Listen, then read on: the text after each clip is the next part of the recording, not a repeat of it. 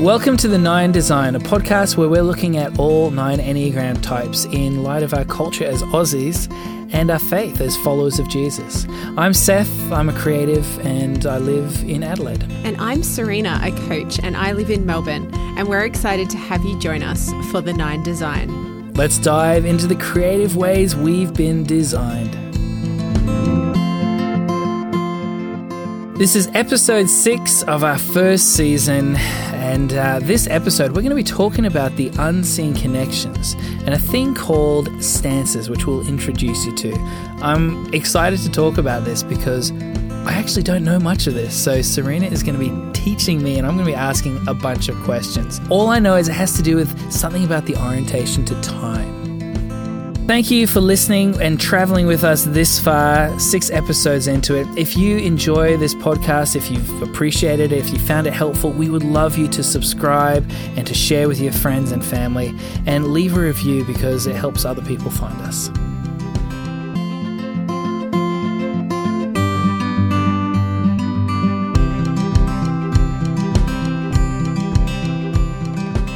All right, well, I'm really excited about this episode because this is something that I know very little about, and I've been looking forward to this for a while. We're going to be talking about the unseen connections between types that are separate to the head, the heart, and the body intelligence centers. So the little that I do know is that there are similar behaviors between different types, but there are different motivations.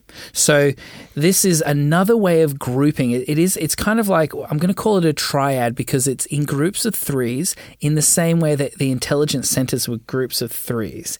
And all that I know is it has to do with stances. So Serena, please tell me, what is a stance? What are we going to be talking about? Just briefly, because I know we're going to dive a lot deeper. So the stances are a fancy term for how you process information and how you move in the world. This can be super helpful when finding your type because you can ask questions like, do I move towards others? Do I move with others? Or do I move away from others? These stances are determined by which part of them is being unproductive, either thinking, feeling, or doing. All Enneagram types think, feel, and do. We're not saying that they don't do. They only have this limited capacity. But there are groupings within this that, their thinking isn't productive, their feeling isn't productive, or their doing isn't productive. And we're going to unpack that. Okay. I'm like, let's jump ahead because I want to know what numbers are grouped together. Yeah, so the 1, 2s, and 6s, they're in the thinking repressed stance. And the 4, 5s, and 9s are in the doing repressed stance. Okay. And the 3, 7s, and 8s, they're in the feeling repressed stance. These different thinking, feeling, and doing repressed centers have specific orientations to time. So these types will either be future focused, past focused, or present focused. And we'll unpack all of that. It's kind of looking at how each type gets their needs met and whether they withdraw, they move towards, or they move with. So that's kind of a very basic introduction, but I think we need to get into it to explore it deeper. Cool. Let's do it. So the thinking repressed, the 1, 2s, and 6s, they're going to be more comfortable with acting and feeling rather than thinking. And when I'm talking about thinking repressed, I'm not saying that these types don't think, that they can't think clearly or... They're not repressing thoughts. Yes. Okay. What do you mean by that then?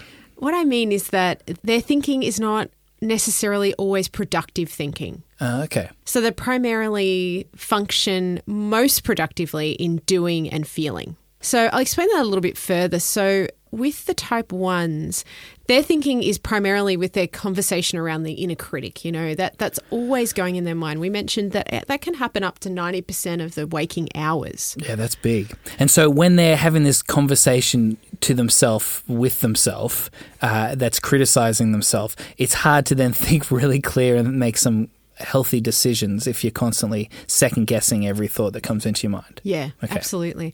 And for the type 2, it's 80 to 90% of their thinking, instead of being on an inner critic, it's around relationships and overthinking all the relationships in their world. 80 to 90% is thinking of how others might be feeling. Yep. Is that right? Yep, that's right.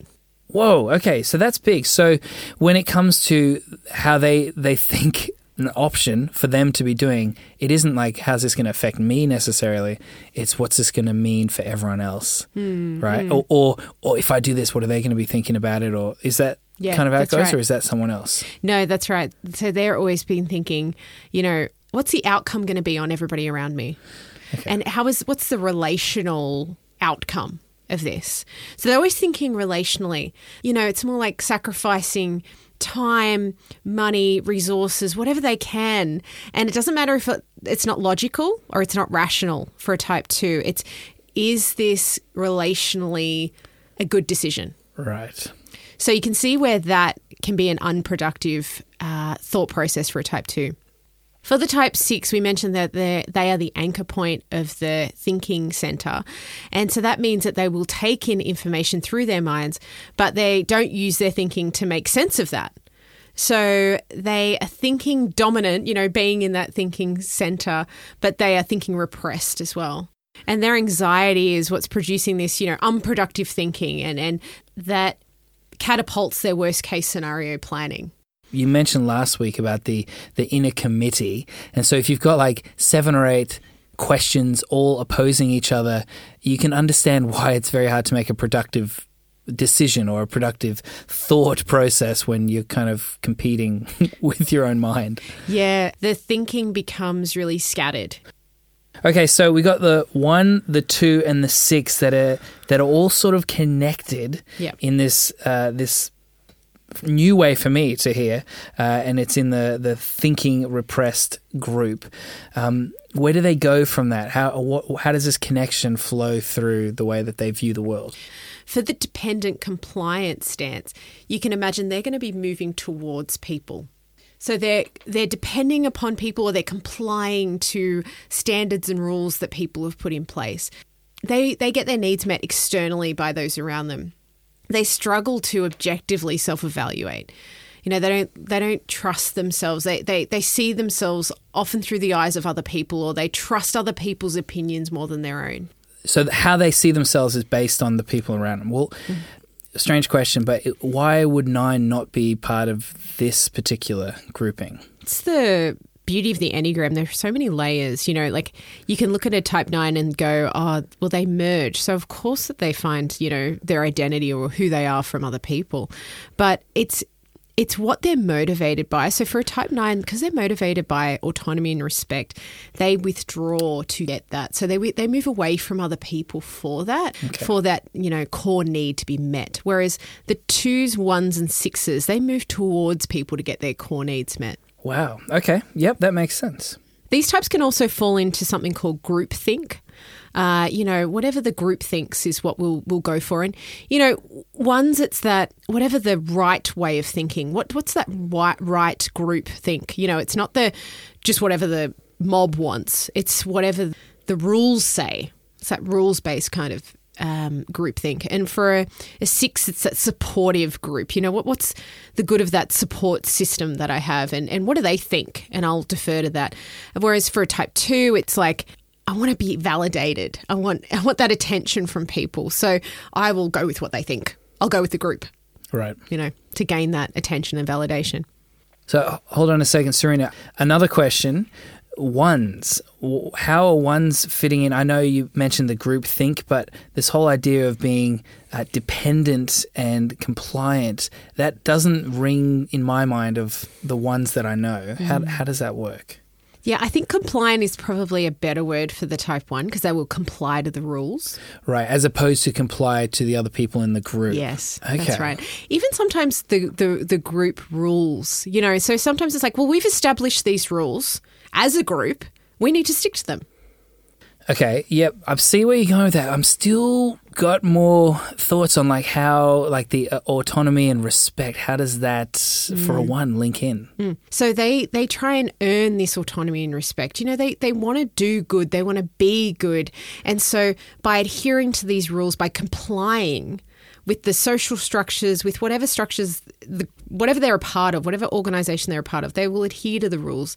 And that helps them to feel that they have done everything that they can do. All these types, we focus more on the people around us. Our reference point is outside ourselves. And that can stop us from, dealing with the things that are right in front of us, the things that need to get done. We can drop everything if, the people in our networks need something. And we feel really responsible. We all have this sense of responsibility. We want to do our jobs well. We want to help people. We want to be seen as doing the right thing. And we seek reassurance that we are doing that too. And so we all play this out in different ways. So for one, I mentioned, they earn the perfection in the eyes of others and themselves. They comply by the rules and the social structures and the protocols. They uphold these things. And they move towards people. They love helping people. We've mentioned that they love, they'll find things to fix in systems or structures because they want the best for people and they want the best for the people they care about. For a type 2, they'll serve others for their needs to get met for attention and validation. That makes them feel needed, wanted, loved. And for a type 2, it's easy to see that they are dependent upon people to get their needs met. For a type 6, they'll do things to earn the safety and security that motivates them. They want to do what's expected of them, and that makes them feel safe. Okay, that's really helpful to see how the 1, the 2, and the 6 have this dependent or compliant element to who they are, how they're wired. Every repressed center has an orientation to time, and we're going to go through that today. So it just determines where their focus will be. And you're meaning past, present, future? Yes. Okay. The dependent compliance stance people, the thinking repressed people, their orientation to time is the present. They love being in the here and now, sitting with you in that space. They're comfortable not to have to carry anything from the past or have a plan for the future. They just like being in the now. One of the pitfalls of being present-oriented is that we often don't look back and kind of evaluate objectively, did I do what I should have done then? And was that mine to carry, or did I take on too much? We don't really evaluate or distinguish our role in those things and then move ahead in the future based on, maybe learns we could have made in the past. Right, because you're focused on, this is what I'm doing now. Like, the past has happened. It's past the past. So you mentioned earlier on that these stances help, as you're coaching, help someone else find where they fit. What would a question be around this to help you work out as a coach that they're in this dependent, compliant group? Yeah, that's a really good question. One of the questions I would ask would be, do you feel more comfortable complying by the rules of an organization, of a system, of a structure? Does that make you feel comfortable? Do you feel safe in that environment? That I'd use a little bit of that language. So when you say, do you feel more comfortable in that, it's not comparing. Do you feel more this or that? It's just saying, would you like... Is that what the question's going? Because I know that if I ask someone in the assertive stance, would you feel comfortable, complying by the rules? Would that make you feel comfortable and safe? Right. Quickly, I think they would say no. If you just happen to ask me, I would say no. I want freedom. I want flexibility. Okay. And so automatically you say, well, you're probably not in this. That's right. So I could say things like that. Another question could be, would you feel like you get your needs met through other people? Okay. That's a kind of easy one, especially for a 2 or a 6. I think they would both answer, yeah, probably get most of my needs met through people and through my relationships. Do you feel like you need relationships? Like, relationships are a big part of your life. Those kind of questions. So relationally oriented, or kind of more rules-based systems, rules, and safety. That's kind of a good 3 thing, 3 terms for this stance. Okay. Yeah. That's really helpful. So that was the dependent and compliant stance.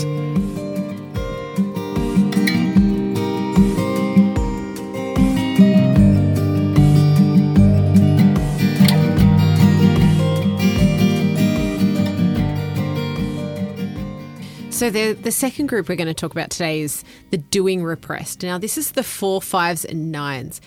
And I can't stress heavy enough that it doesn't mean that they don't do things. Like the ones choosing sixes doesn't mean they don't think or they can't think. Right, they're actually thinking a lot. Yes. But it's unproductive thinking. Unproductive thinking. And that's something Susan Stabile talks about. She talks about the not productive doing, thinking, feeling. And that's the way I framed it on this episode using her material. And she talks about, doing repressed people. They do a lot. And it's not saying that they're lazy or they're, not just lying down all day. They're doing stuff, but it's just not productive doing. These guys, they find it hard to find joy in the mundane tasks of life, and they will often procrastinate those things and just put them off. So for a type 4, that plays out. They'll withdraw for attention and want to use the energy that they have to do the things that access their authentic, true, unique selves.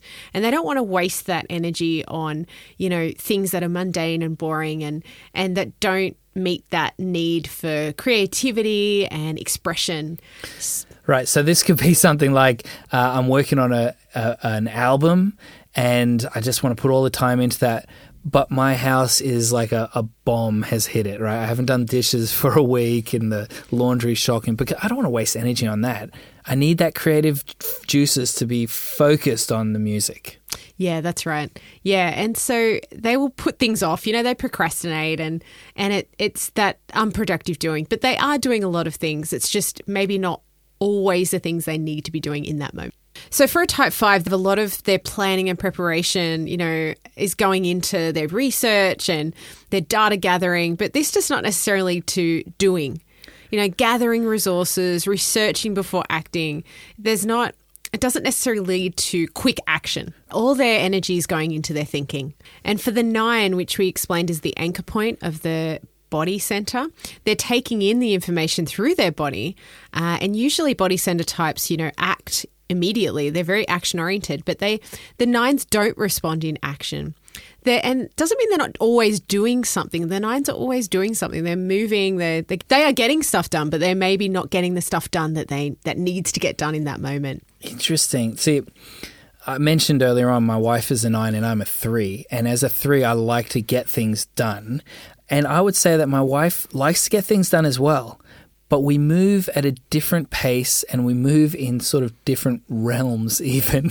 What is important to me would be very different to my wife. So this is really helpful. Okay, so that is the doing repressed sort of stance where they're aiming at. Now, with the thinking repressed, that led to the moving towards others. Where does this one lead? Yeah, in the doing repressed stance, this leads the 4, 5s and 9s to withdraw. Right. So they will move away from others to find fulfillment. They will find it inward and look to themselves to get their needs met, not necessarily those around them. And they can often find it hard to find the joy in those mundane tasks, which is why they, may put off doing them. So when you say it's hard to find joy in the mundane, is that I'm hearing that is it's hard to find purpose. Am I hearing that through the lens of a 3, which makes like purpose is an important thing, or is that kind of what it is? Like a 4, 5, and 9 just don't see the point in doing something, so there's not joy in that, or am I misreading that? Yeah, I don't know if it's a necessarily purpose related, but I think like for them they find their purpose or their fulfillment in other things. They find that giving too much of their energy to these mundane tasks is actually taking them away from their purpose, from the things they are really enjoying doing. So, yeah, I think it plays out differently. Yep. Okay, that makes a lot of sense. So how does it work specifically with each of them? So for a type 4, they will withdraw to get their attention and validation needs met. Like we mentioned in previous episodes, type 4s are motivated by the same thing that all heart types are motivated by, attention and validation. But for the 4, they withdraw to get that need met. They want people to pursue them and discover them and to discover that unique quality that they have. And then, draw it out of them and encourage them with it. So their pulling away is actually a sign saying come follow type of thing? Yeah. Okay. Which I'm guessing would be very different to a 5 pulling away. Yeah, very different. So a 5 does not want you to pursue them and follow them. They want to be left alone. So they will withdraw to preserve that internal safety and security as they're motivated by that, like all head types. And they can become emotionally distant. And they have such a high need for solitude that withdrawing feels normal, feels comfortable, and actually recharges their batteries. Okay, well, what about a 9? Yeah, they're wanting to protect their need for autonomy and respect. As mentioned, all body types are motivated by this. So for the 9, they withdraw to get that. They feel like if they're not around people, then they don't have to worry about all these different opinions and potential conflicts or meeting people's needs. Right, all that tension that they're sort of balancing in between, they can let go of that. Yeah, and they feel peace. You know, what a 9 wants is peace. They want that inner peace, outer peace. So being by themselves, they can find that peace. So they'll withdraw to find that peace. And sometimes a type 9 may even withdraw in the presence of others if that need to withdraw has not been met over a certain amount of time, or they're really needing it and they just haven't had the time and space to get it.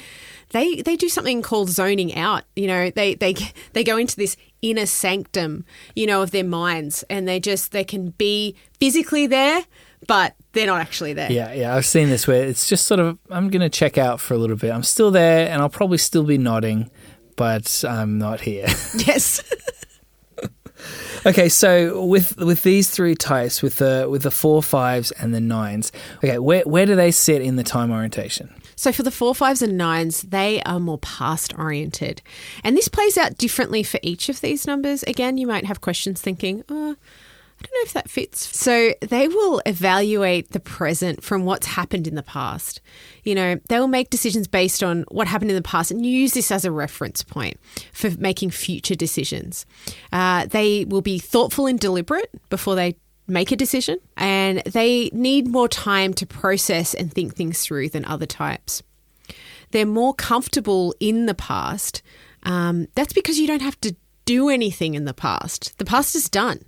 So it's linking that to the doing repressed. So when you say they're more comfortable in the past, you mean mentally living in the past, more comfortable thinking about how good it used to be or how it was hard, let's not do that again type of stuff? Yeah, and that plays out differently for each of these types. So for 4, it could be a bit of that grass is greener in the past, and I enjoy thinking and kind of reminiscing there or kind of staying in that past because it was a good time for me and it felt positive. For a 5, it could be that all that processing, all that time spent thinking about things, you know, that's kind of connecting them to, well, I've spent all this time thinking and researching and that's what makes me feel safe and secure. And I like thinking about those past research projects because that's where I got all the information I needed. Right. And in many ways, for everyone else around a 5, it feels like they're in the past because they're answering a question you asked a month ago because they put so much work into it. You're like, what? Oh, yeah, that's right. I forgot about that. Yeah. So they're not living in the past, but it kind of looks like that. Yeah. And for a 9, it's that making future decisions based on past experiences. So they can think, well, this didn't work the 5 times we tried it in the last 2 years. What makes you think it's going to work now when we do it again? Right. So, yeah, they can sort of, and that's not necessarily a bad thing. You know, making well-informed decisions based on past experiences is how we learn and grow. Okay, that makes a lot of sense. These 3 in this group. So again, when you're coaching, what would the question be to work out if someone fits into this withdrawing group? Yeah, one question I would ask is similar to what I would ask for the dependent compliance stance. I would say, you know, do you move away from others to get your needs met? You know, and if somebody's not really self-aware, they won't know how to answer that question. Right. Well, it isn't the sort of question you'd usually hear someone ask. So I can understand why people are like, what do you mean? Yeah, or that they might connect the dots straight away to being an introvert. Are you asking, am I an introvert? Am I quiet? Oh, I'm shy. Yeah. So are there other questions that kind of would work around that? a question I would ask someone to see if they were in the withdrawing stance, I would say, do you get energized by being alone, or do you feel most creative when you're alone? That's two sides of the same coin, but it's just basically asking the same question where it's not necessarily connecting it to being an introvert. Right.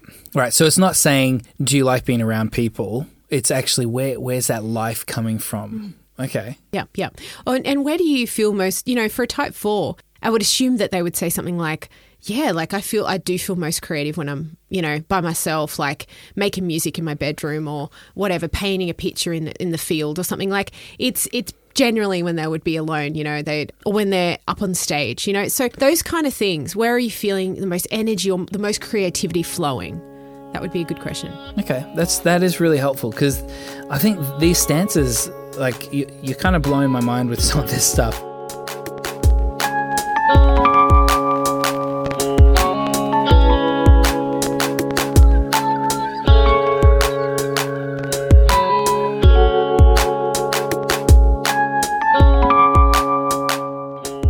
All right, now let's talk about this third group. We've got the 3, the 7, and the 8 are left. Yep. What is this group called? So they would be all in the feeling repressed stance. This is where we've talked about that it's not that they don't necessarily have feelings, they can't access feelings, they're these cold, heartless people, but their feelings aren't productive feelings. And often it's because feelings require slowing down. And these types don't like slowing down. 3, 7s, and 8s, they're always fast-paced, moving forward. You can probably guess what time orientation they are. Moving forward. Okay, yep. Well, we'll get to that soon. Let's not jump ahead. Come on, be in the present. So talk to me about how this plays out for each of those types, because I know we've mentioned 3 is right in the middle of the feeling center. How do they not feel? Like how is that? How are they non-productive in their feelings? So as we've said, they are the anchor point of the feeling center. So they will take in the information around them and the emotions of everybody around them, but then they don't respond emotionally. So they can read the emotional temperature of the room, but then they won't respond to that through their emotions. So they can read feelings, but they just don't get lost in them. They struggle to stay present to others' emotions and not have to jump in and fix things or problem solve or control the situation. That's true. Accessing their own feelings and articulating them for a type 3 can be really tricky. What about the 7? Let's move on.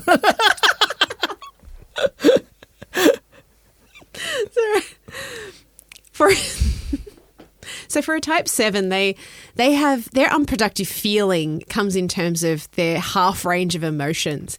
They don't experience that wide array of like from joy to sadness and happiness to grief. They only experience that half range, that not the full spectrum of emotions, the half range of. Right. So it's like 50% of the emotions are so intense, it feels like 100%. And so they don't need to realize there's 50% that I'm not really plugging into or tapping into. Absolutely. And they can also justify that, only accessing 50% because they think, well, that's sad and, depressing and painful. Who wants to sit in that place? Isn't the goal of life to be happy? In many ways, they'd be thinking, those feelings are unproductive feelings, so let's not even go to them. Totally. The irony. And they can be afraid to feel sad. So because of the struggle of fear, the dominant emotion in the thinking center, so that can create fear in them. So yeah, they will steer clear of that whole darker side of the emotional spectrum. What about 8s? So for type 8s, they can appear as emotional in forms that are more expressive or aggressive or, maybe a little bit of rage or a little bit of flamboyant, even some 8s. And they can get frustrated and you think, well, of course, they're emotional. They're passionate. They're, Yeah, almost everything an 8 does is drenched in feeling. Right? That's what it seems like. Yes. Yeah, so how do they fit into this? So basically, these expressions look like emotions, but they're not necessarily what they're feeling. They can express these things to almost anyone. And you can say, oh, pump up or, you can make any kind of comment to them, which might offend another person in a different stance. But for an 8, they're like, I don't care what you think. Yeah, that's right. So they're almost untouchable or immovable, you might say, in their emotions. Okay. So that's something where you might think, oh, but I think they're emotional, but actually they're not letting you into that inner sanctum of their emotions. You know, they're protecting those tender, the closest feelings they have.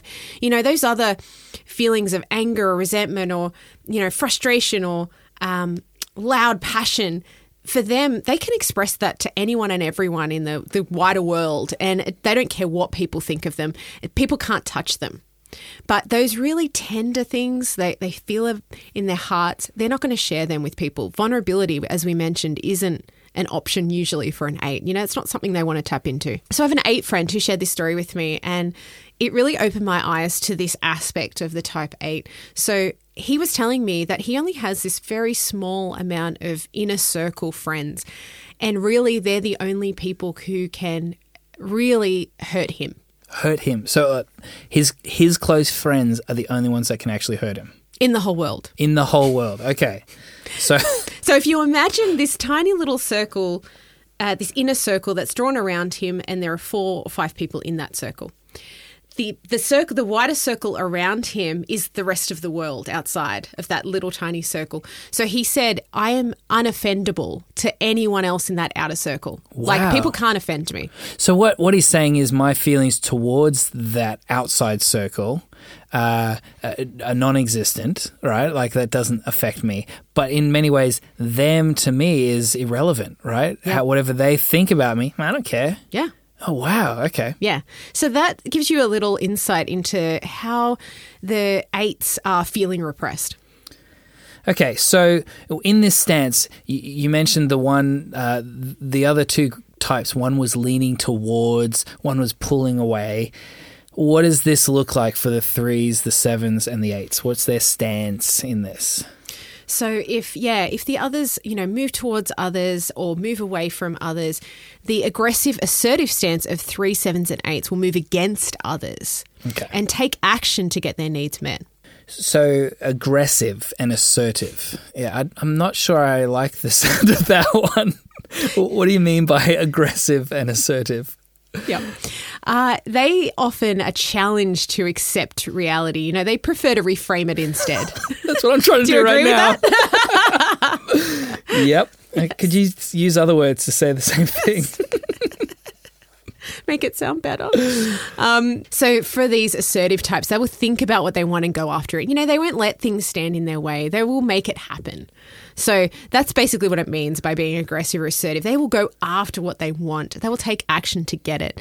You know, they are most comfortable with thinking and doing. And as we said, they're feeling repressed. They are focusing on themselves because they know what they want, they know what they need, and they're going to go get it. Case in point right here. Let's talk about me. Okay. Ouch. Okay, so could you talk me through how each of the types, how they might be different in that? Yeah, so the type 3, they will, you know, we talked about them needing attention and validation, and they'll do whatever it takes to win that recognition, win or demand that, you know, that validation. So they'll go after their goals and assert themselves. And if you get in their way, watch out. Unless they're really healthy and then they lovingly ask you to move and... Yeah. So for a 7, they will... sorry, I'm just reframing. Okay, yeah, totally. That's right. Good point. And for a type 7, you know, they will go after whatever they need, you know, experience, fun, future plans to feel secure as they're looking for safety and security. And how they reframe, you know, they often put a positive spin on things like a type 3, but, you know, they'll see the silver lining. You know, that's a real 7 thing to do. So turn that frown upside down. And whereas a type 8, you know, they will assert themselves against people to gain the autonomy and respect that they need, that they're looking for. Their assertiveness is more obvious than 3s and 7s, and them challenging, opposing, you know, it's a bit more abrasive, isn't it? Yeah, or can be. It can be. And they're a bit more in opposition in order to get their needs met, because as we've mentioned, they thrive off challenge. They love those challenging, conflicting conversations. It makes them feel alive. And it makes them feel loved when you challenge them back. Yeah. So as a coach, what would be the sort of question you'd be asking to help someone work out if they're in this stance? This is an easy one. I would ask them, do you go after what you want? Everyone would answer yes, right? It's a good question. Yeah. Okay. Is that the only one you'd ask? Yeah, that's the first one that springs to mind. Okay. If you really wanted to do something or make something happen, how would you go about it? Would you plan, dream about it, or would you take action? Yeah. Yep. Okay. That makes it pretty easy or pretty clear to work out where people are at. Yeah. Okay. Thank you for that, Serena. That's really helpful.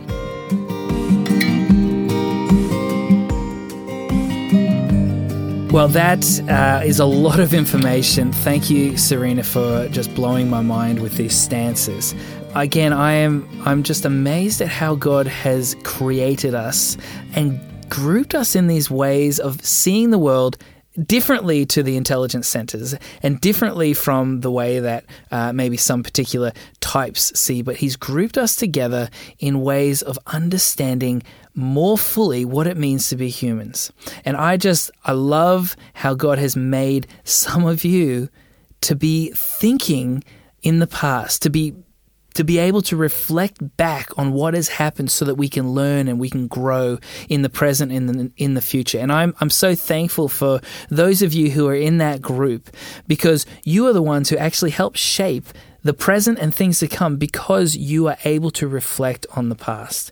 I'm also really, really grateful for those of you who are present thinkers, those of you who can be present in the present, because we need people present here and now. We need people to see people who need help. We need you guys because you make sure no one is overlooked. You don't let us walk over people. You see who needs to be helped. You guys are the ones who are listening. And we love that. Thank you that you are part of how God made everything. And again, I'm so thankful for those who are thinking in the future, because we need the people who can see a better vision of what's to come, a better future that the Lord has promised. These are the ones that we find hope and inspiration through, not from, but through, because they are reinterpreting what the new heaven, what new earth could look like, and how God intends the future to be. So the way that God has just mapped out past, present, and future, because he is in the past, present, and future. It's just beautiful, and I love that. So thank you guys. Be who you are. Lean into how God has designed you, because together we actually get to reflect what true humanity is. That is awesome. Coming up, we have some exciting episodes to wrap up our next season. Next week, though, we'll be responding to your questions that you've been sending in. Woo-hoo! Keep sending them. We are loving what you're sending. And hopefully our answers will be helpful. And wrapping up season 1, we are so excited for you to meet our special guest. Now, she's an Aussie. She has a wealth of wisdom when it comes to not only the Enneagram, but things to do with spiritual formation. She is someone you guys are going to glean so much from, and we can't wait for you to meet her. So thanks for listening. And if you found this podcast helpful, we'd love you to subscribe and share with your friends. Leave us a review, as it helps more people find us. Remember, you were designed to reflect the original.